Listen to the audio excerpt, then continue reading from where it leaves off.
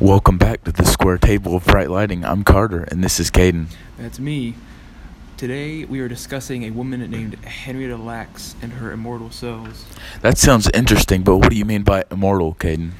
Well, the story goes that Henrietta's cells are able to infinitely reproduce asexually.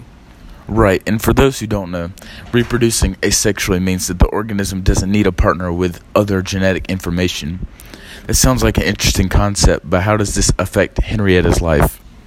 She was a tobacco farmer, so she never lived a super fabulous life before the discovery about her. And that discovery was made when she was having surgery for her tumors after getting cancer. The doctor took a tumor of hers without her knowing. Now, this is back in the 50s, so there wasn't much conflict when she heard about this. Now, what happened with the tumor after the doctors got his hands on it?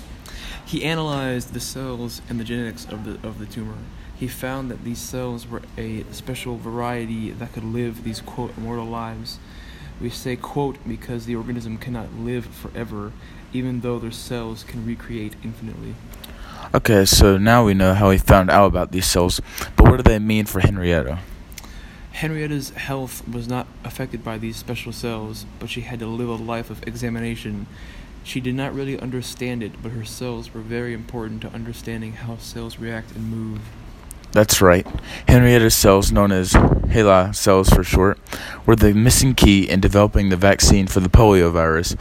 But that's not all it allowed the scientists to do. These cells caused advancements in the fields of cloning and gene mapping. Gene mapping is the process of finding the location of certain genes and the distance of these cells. The HeLa genes were also able to tell the scientists that these immortal cells were able to travel by air and contact. That means that many members of Henrietta's family also had traces of these cells. And because of this, the doctors chose to investigate Henrietta's family members after her death in 1951. The only problem with this instance is that Henrietta's family wasn't the best off in the education category.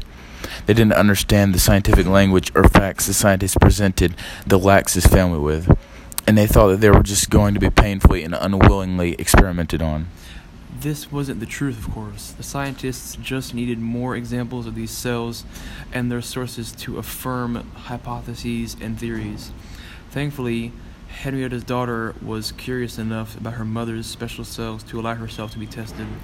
The sons and brothers did not participate because they were angered by the fact that they were not going to get a share of the money that the cells made after their revolutionary test results. And after all that, our story comes to an end, sort of. Scientists today are still studying these cells from the Lacks family. In summary, these cells were very important to understanding cells' actions and makeup. That's right, and with that being said, I'm Carter. And I'm Caden. And thank you for joining us at the Square Table of Bright Lighting.